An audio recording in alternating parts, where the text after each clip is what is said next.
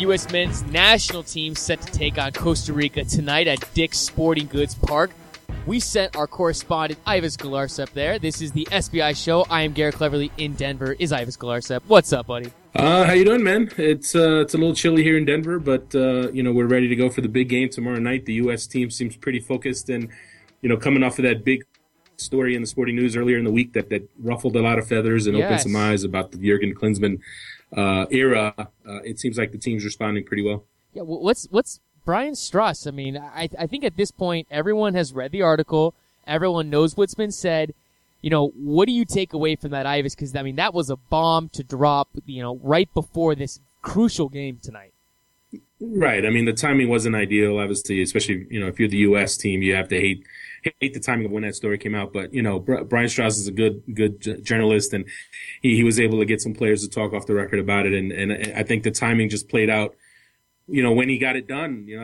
I know some people are questioning it and think maybe he was looking to sabotage the whole setup. Yeah, clearly. But I don't think that was it at all. I mean, he's a very respected writer, and it's shown a light on what's going on, and while there were some things in there that I've heard that might not necessarily be the case. I mean, there has to be some truth to what was said in that piece. Ives, first off, you know that all journalists, we're out to get everyone and to sabotage everything. That's a given, right?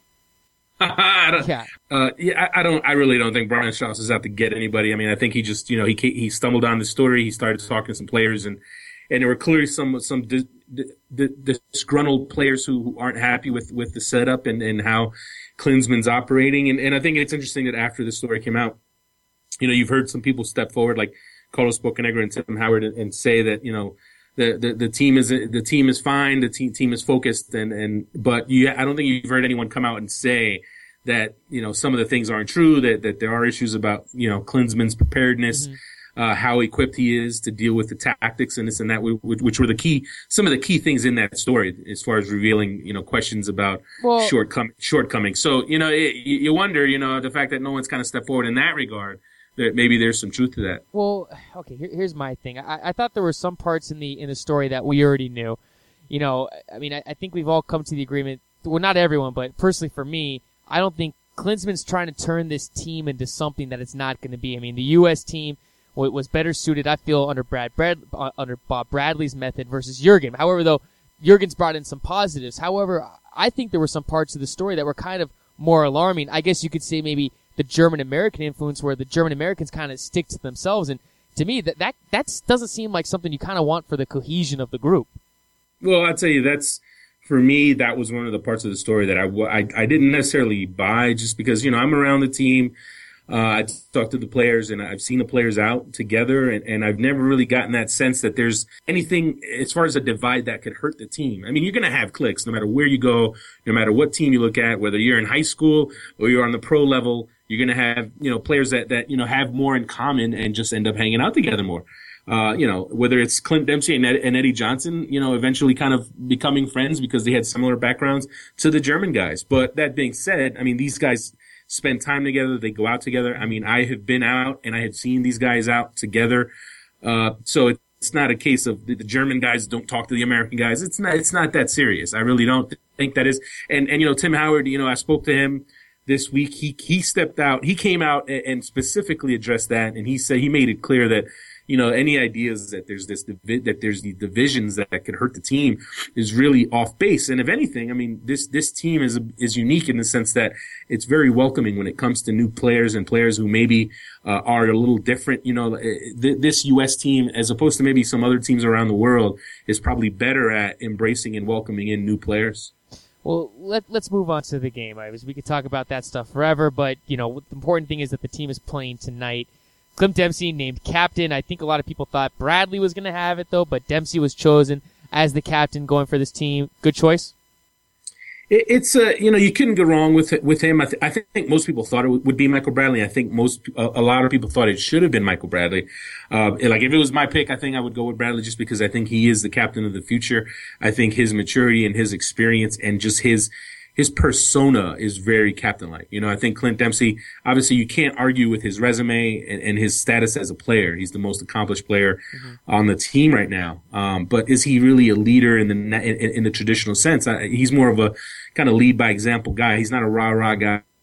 He's not, as far as I know, someone who's going to stand up in front of a room and kind of deliver that let's go get him speech. That's not really him at all. But at the same time, you don't have to necessarily have a captain like that. You can have someone who leads by example, and maybe this causes Dempsey to kind of step up and be a more vocal leader. But I think it was going to be one of those two guys. I know there was talk of Jermaine Jones, but that was never really going to happen. I mean, I know he wore the armband once before on a young U.S. team in a January camp a year ago. But when we're talking about the full team, I don't think, as far as I know, I mean, Jurgen came out recently and said that he didn't consider him at all.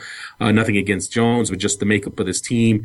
Other players have been on the team and with the team a lot longer than him, so he was never really a choice.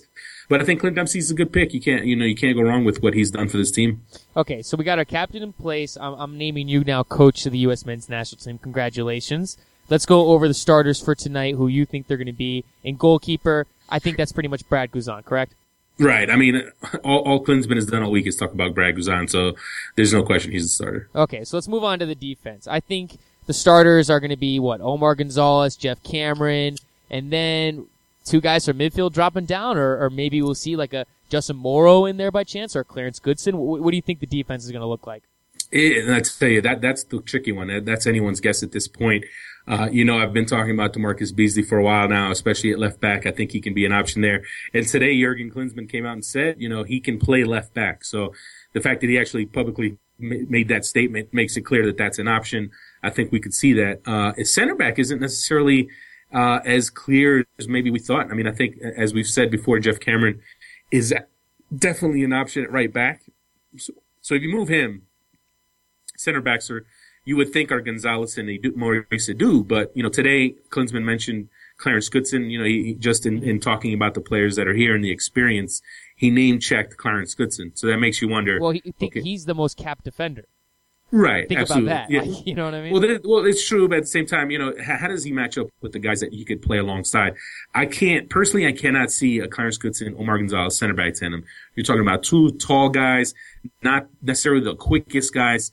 And you're going to have them go up against a fast attacking trio for Costa Rica with Jairo Arrieta, Brian Ruiz, and Joel Campbell. That might be a recipe for disaster. I think Maurice Adu has to play in the back. I think his athleticism and his ability to read the game and his ability to pass out of the back, I think you have to have him back there with his experience and as well as he is playing. The question is, who do you play him with? Do you play him with Omar Gonzalez? Do you play him with Clarence Goodson? Or do you play him with Jeff Cameron and go with a young right back? Personally, I think we're going to see Cameron at right back. And I think we're going to see Maurice Adu starting with Omar Gonzalez.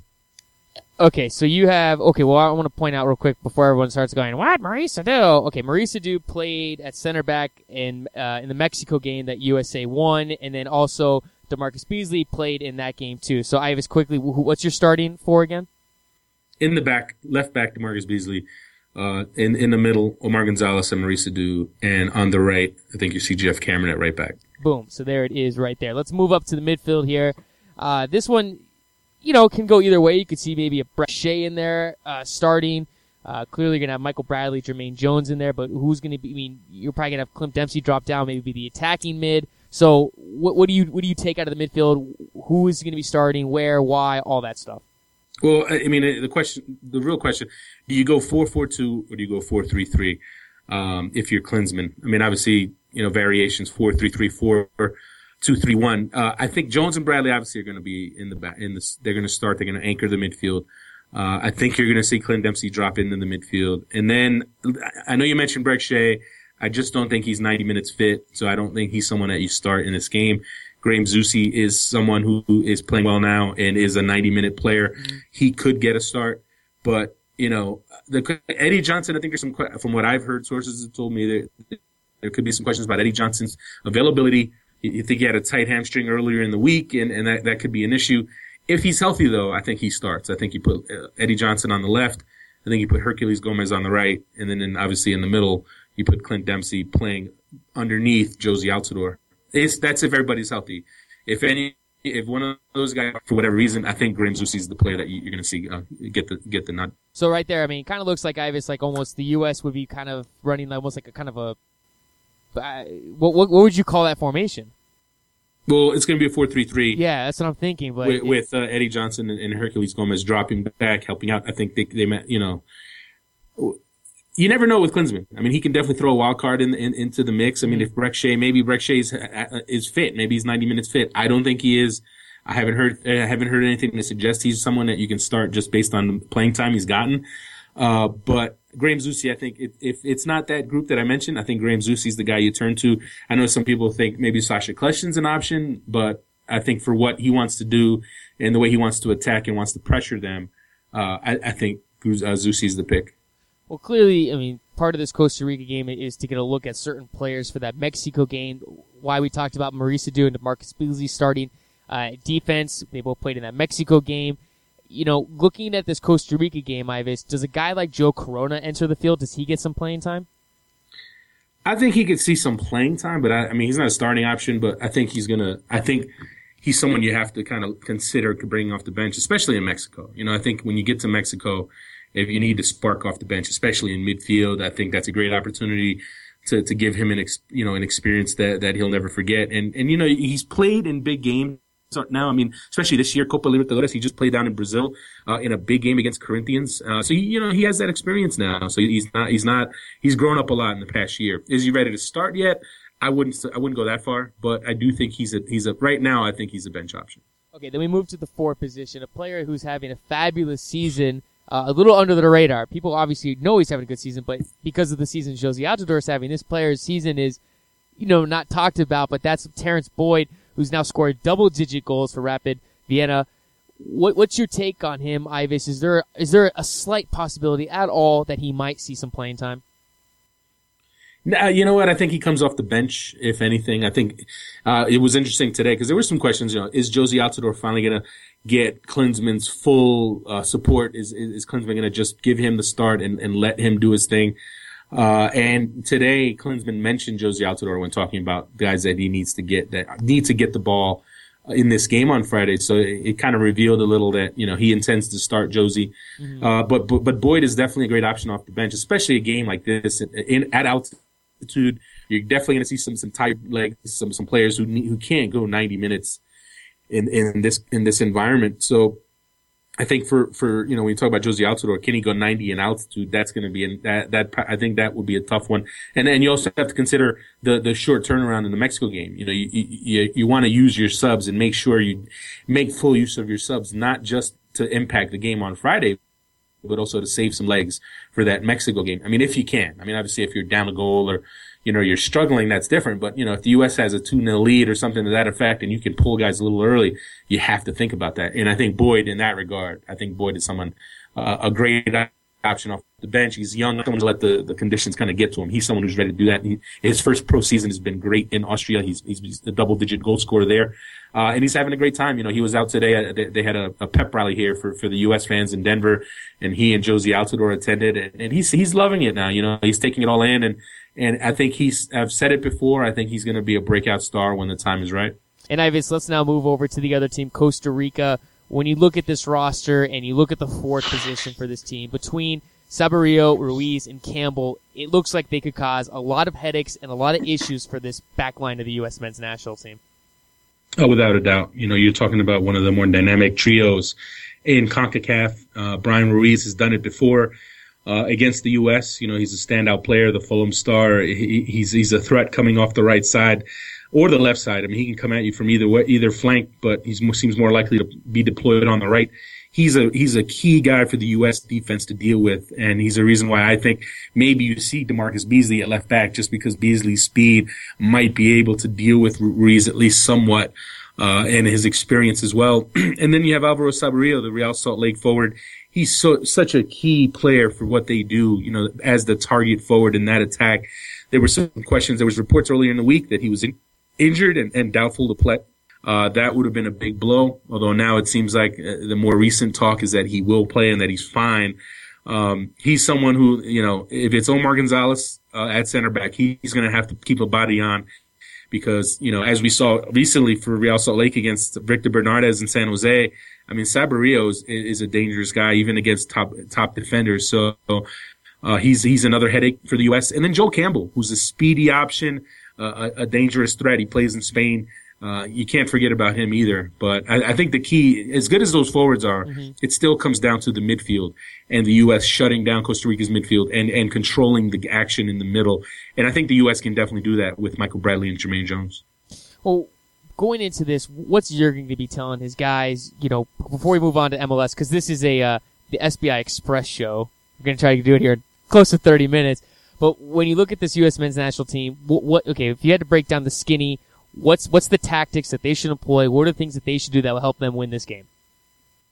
Well, I mean, obviously both teams have to deal with the altitude, and the question, there's a big question how both teams are going to cope with that, and that is a big factor in what the U.S. can do, because obviously if you're the United States, you want to pressure Costa Rica. You really want to put pressure on them, and really defend high up the pitch and try to force them into turnovers. But, that's easier said than done when you're talking about altitude. So I think the U.S. needs to be patient. I think they need to try to control play in the middle. They have the players. And if they can wear the Costa Rica down over time and let Costa Rica kind of deal with the adverse effects of altitude, I believe that Costa Rica just arrived recently, so they're not acclimated, obviously, to these conditions. So it could hit them pretty hard, especially in the second half. Putting pressure on Costa Rica when you can, and definitely possessing the ball. That was a key issue in Honduras. The U.S. just wasn't able to keep the ball. They kept turning the ball over. The possession battle was lost against Honduras, and that's a key reason they lost that game. I think Klinsmann's going to emphasize that. I think Clint Dempsey's going to play a big role in this game. I think he's someone who really has to control the tempo and really set up the attack. Because, right now the U.S. doesn't have a pure playmaker. If Landon Donovan was on the team, you could argue that he's someone that you could turn to as a midfield kind of conduit to the forwards. But since you don't have that, Clint Dempsey has to play that role. And I think the chances are going to come, whether it's set pieces or in the run of play. I think this is a good game for the U.S. to create some chances and get on the board early. So what's your prediction for the score? I'm going to predict the U.S. win. I think even with all the the tension in the air and all the rumors and all the controversy right now surrounding the team, I think if anything, it's brought the team closer together. I think they're circling the wagons, and it's kind of an us against them mentality now. A little bit of a wake up call for them that people are paying attention now. This is serious. This game is really important, and you can't drop these points. Klinsmann has made it clear. He called it a must win. This wasn't a media driven thing calling it a must win. He himself called it a must win game. And, I think the U.S. is going to respond, and they always have in these conditions. I'm going to go 2-0 U.S. in this one. 2-0? I am. I know that U.S. defense might I'm going 2-1. I'm going 2-1, and the U.S. is going to make it interesting like they always do. It's possible. I think Costa Rica is going to struggle when in the altitude and the cold. Remember, I mean, Costa Rica's been playing. They played in the Caribbean, in the Central American Championships in January, where it was hot. They've been playing in hot weather, and now they got to come here to the cold of Denver, Colorado. That and the altitude combined, I think, is going to cause them a lot of problems. I say a Michael Bradley goal wins this late. That's my prediction. I'm going to go Josie Altidore breaks the schneid. Oh, look at you, Ives. He's going to break the schneid. He's going to come through with a goal. And then I'm going to go Herculez Gomez. I think Herculez Gomez is due. He with the work that he puts in, I think he's going to put himself in a good spot. And my dark horse, I think Omar Gonzalez absolutely could get a goal because Costa Rica isn't that good on set pieces. They're not the biggest team. And he's been really good lately at getting his head on balls on set pieces. So I think he's someone that you shouldn't be surprised to see get a goal on Friday. Coincidence that Ives picked two players that have been on the show recently? I say not. Let's move on to MLS soccer. Some games this weekend, Ives. Even though it's all U.S. men's national team, there are some games. So rapid fire, we're going to go through all these games. DC, Columbus, thoughts on that? Well, DC United, their attack is struggling, but Bill Hamid is playing out of his mind. On the other side, Columbus has been struggling a bit to find consistency after that opening win, but their attack's going to have to deal with the loss of Jairo Arrieta up front. I think DC United, with Bill Hamid once again. I think he's going to have another big game. He's just on great form. So, I think he's going to be the best player on the field. They're at home. They don't lose at home. They haven't lost at home in a long time. I'm going to go with a 1-0 DC win in that one. Okay, let's move on. Sporting Kansas City. New England Sporting Kansas City. Going to be interesting to see what type of team they are without Graham Zusi. Not only Zusi, you have Graham Zusi and also Matt Beasler, Yes. the key to their defense. But there's always talk about their depth and the players that they could to their lineup. That's going to be the key. And also New England is still finding their feet a little. This is only their third game, and they didn't look good at all against Philadelphia. But they're at home. They showed late last year, that they were starting to improve at home. But, I still think they're a team in transition. I think this is going to be an ugly one. I think this will be, if we're lucky, it's going to be a 1-1. But it wouldn't shock me if it's a 0-0. I think it's going to be a tough one. KC without Beasler and Zusi, they're going to struggle to impose their will on this one. Pretty even game. I'm going to go 1-1. I'm going to go with the Bankston. Oh, not Bankston's not even there. Yeah. I'm going to go with a Lee Win goal, and I'm going to go with an Aurelian Cullen header and a 1-1 draw. That's pretty specific. All right, let's move on to the next game. Montreal, things riding high. They're home, taking on the Red Bulls, who seem like they kind of figured it out last week, and in their congratulations, their reward present for figuring out is a road trip to the hottest team in Major League Soccer. Yeah, that's a tough one for the Red Bulls. I mean, as good as they looked last week, they didn't find the net, they didn't score a goal. Now they go up to Montreal, and they're going to be missing a bunch of players. I mean, they're not going to have Tim Cahill. He's on international duty. Thierry Henry has a bad knee. Jamison Olave might not play now. And Juninho's probably not going to play. So that's a lot of players for them to lose, even though they have some depth and they added some players recently this week. Mm-hmm. I think it's still too tough a task. Montreal's playing really well right now, and they're at home. Even without Alessandro Nesta, you have to like the impact in that one. Patrice Bernier is playing some of the best soccer in the league, and I think they're going to come away. I think 2-0 or 2-1 Montreal. Let's move on to the next game. We have Houston at home versus Vancouver. Houston's going to be missing the services of Brad Davis, who was added to the U.S. men's national team roster late. Houston is home, though. I think that they should be able to pull out that victory. They're pretty tough at home, but, they're not only missing Brad Davis, they're also missing Oscar Boniek Garcia, who is such a key to their attack. That's really the two driving forces in their attack. They're coming off that tough loss to DC, the FC Dallas. And Vancouver's a tough team. Vancouver is coming in pretty much full with a full contingent of players. It's a tough one to call because Houston's so tough at home, but how do they react? How do they respond? Where do they generate attack from without their two best midfielders? So that's going to be a tough one. I think that one, I think Vancouver's good enough to get a draw out of that. It's tough to win, though. It's tough to win in Houston. Mm-hmm. The narrow field, the conditions there are really tough for anyone to go in there and get 3 points. But I think the Whitecaps, because of what Houston is missing, I think they can take a point out of that one. I'm gonna go 0-0 again. I got Houston in that one. All right, next game, Dallas against probably the most depleted team for the international break. That's Real Salt Lake. I think, unfortunately for Real Salt Lake, they're just going to be way too many players short in this one. Right. When you talk about Ramondo, Beckerman, Will Beltran. Johnson's not Will Johnson. He's not even on the team anymore. Beltran. Beltran, who may or may not start on Friday night for the U.S. That's a lot to deal with, and they lost so much depth in the offseason that they just don't have that bench like they used to have. FC Dallas is riding pretty high, and it's funny, they're a 2-1 team, but they're not. They're probably one of the least impressive 2-1 teams I can remember in MLS play. But they have to come in confident off of that game, that win against Houston. They're at home. And then, like you said, they're facing a depleted RSL team. I'm going to have to go with Dallas in that one, as much as it goes against everything that I normally think of when you talk about FC Dallas. I think the fact that they're going to have why are you hating on Dallas? What's that? Why are you such a Dallas hater? I'm not a Dallas hater. They're just not that good. They for the players they have, they should be much better. But again, hey, if they beat a depleted Real Salt Lake team, all of a sudden they're 3-1. Exactly.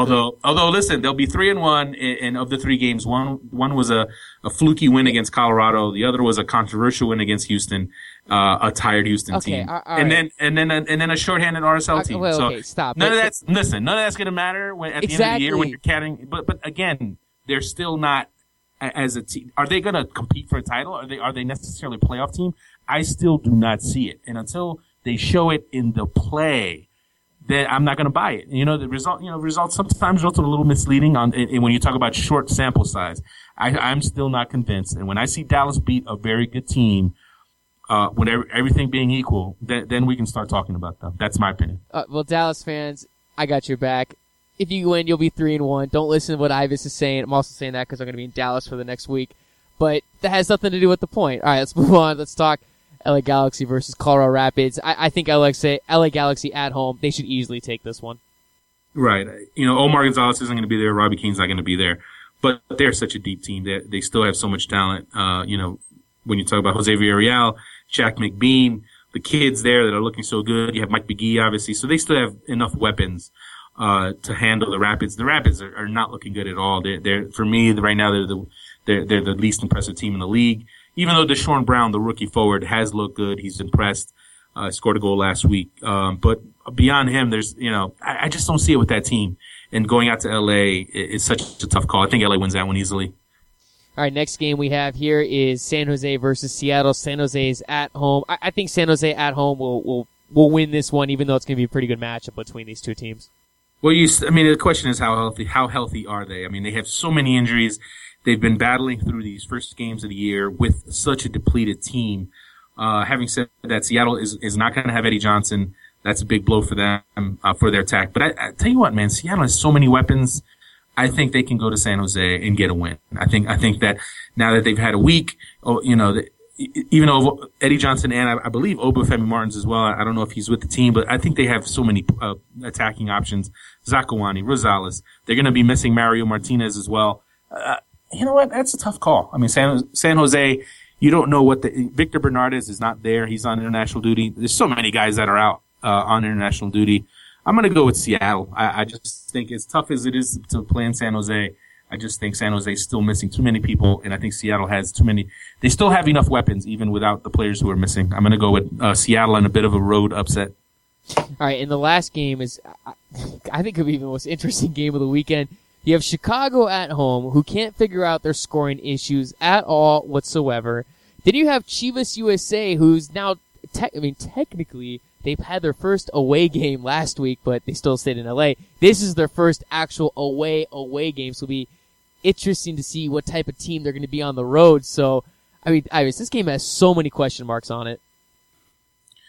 Yeah, it's a tough one. The Fire have yet to score a goal this year. They haven't clicked the way everyone thought they would click with the new signings that they brought in. They're in dire need of some attacking help, an attacking boost. And now they play a Chivas USA team that has been better than anyone thought they'd be. But at the same time, defensively, you wonder how Chivas is going to approach this game. Last week, it was clear they wanted to beat up the Galaxy. They wanted to make it an ugly physical game. Are they going to take that approach against a team that hasn't scored a goal this year? Or are they going to try to attack more, try to put the combination passes together and really attack them? That's the question. What's Chelis going to do? No one knows what Chelis is going to do. The guy's so unpredictable. I tell you what, that's probably a game no one is circling as a game they want to watch, but that could wind up being one of the more entertaining games of the weekend. That's what I'm saying. Just because of that. Just because, Chivas, between Chicago, the Chicago's anemic attack and Chivas' questionable defense, you could finally see the Fire get on the board and score some goals. I think this could actually end up being a shootout. I think it could be 2-2. 3-3. I think the Fire are going to get a win. They need a win. They need goals, and I think they're going to put it together. I'm going to go with a Chicago win. Well, those are all of our picks right there for the SBI Show. Ives, we are running out of time on the first ever Express Show of the SBI podcast. What are your final thoughts as we go into this game tonight? Well, I know there's a lot of nervous energy right now. A lot of U.S. fans are worried about the state of the team, the U.S. team, especially after this controversial story that came out that put a light on things here. And I tell you what, just the sense I get here is that the reaction has been pretty strong and pretty positive for the U.S. team. I think they're circling the wagons. It's bringing them closer together. It's forcing them to get closer together. They realize what's on the line here. They know how important this game is, even before everything that's gone down this week. They know that they cannot afford to lose this game, and they really can't afford to tie the game either at the end of the day. I think they're going to come together and they're going to win this game. They still have enough talent there. Are there questions? Are there some concerns, some issues are surrounding the U.S. team? Absolutely. Those aren't going to go away.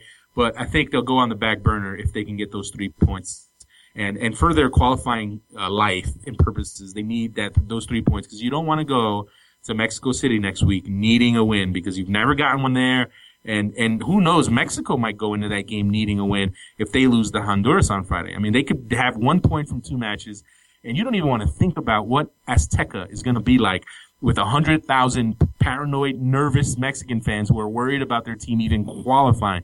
That would be scary. So if you're the U.S., you need to take care of business, put these 3 points in the bag. And I think just the sense I get around this team right now is that they're angry. They want to get on that field and get back to soccer and get back to the business of results and forget about all the controversy and all this other stuff surrounding the team now.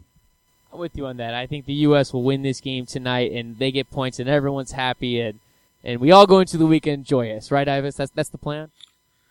It's either going to be party time in Denver on Friday night, or it's going to be a funeral. Are you going to party? Well, I always party. Come on. What's your drink of choice? Jack and Coke. All day. Actually, no, I don't drink. No, actually, I do drink. Stop it. You're trying to come off as this righteous guy. I wouldn't even pretend. If anything, I think enough U.S. fans around the country have seen me drink. Yeah, exactly. I couldn't even pull that off. If anything, I'm the squeaky clean one on this show. I wouldn't go that far either. I think maybe fewer people have seen you in action, but I'm pretty sure your closet's pretty full with all kinds of stuff. You better believe it. That wraps it up for the show today, though, Ives. Have a good time in Denver. We'll talk again when you're in Mexico. Yes, sir. Hopefully we can find a good internet connection, and I'll give you all the action down there in Mexico City. Yes, it's going to be a good time. Have a great weekend. Everyone have a safe weekend. Enjoy the game. Don't do anything stupid this weekend if the U.S. wins or loses. Thank you for listening to the show. This is the SBI Podcast.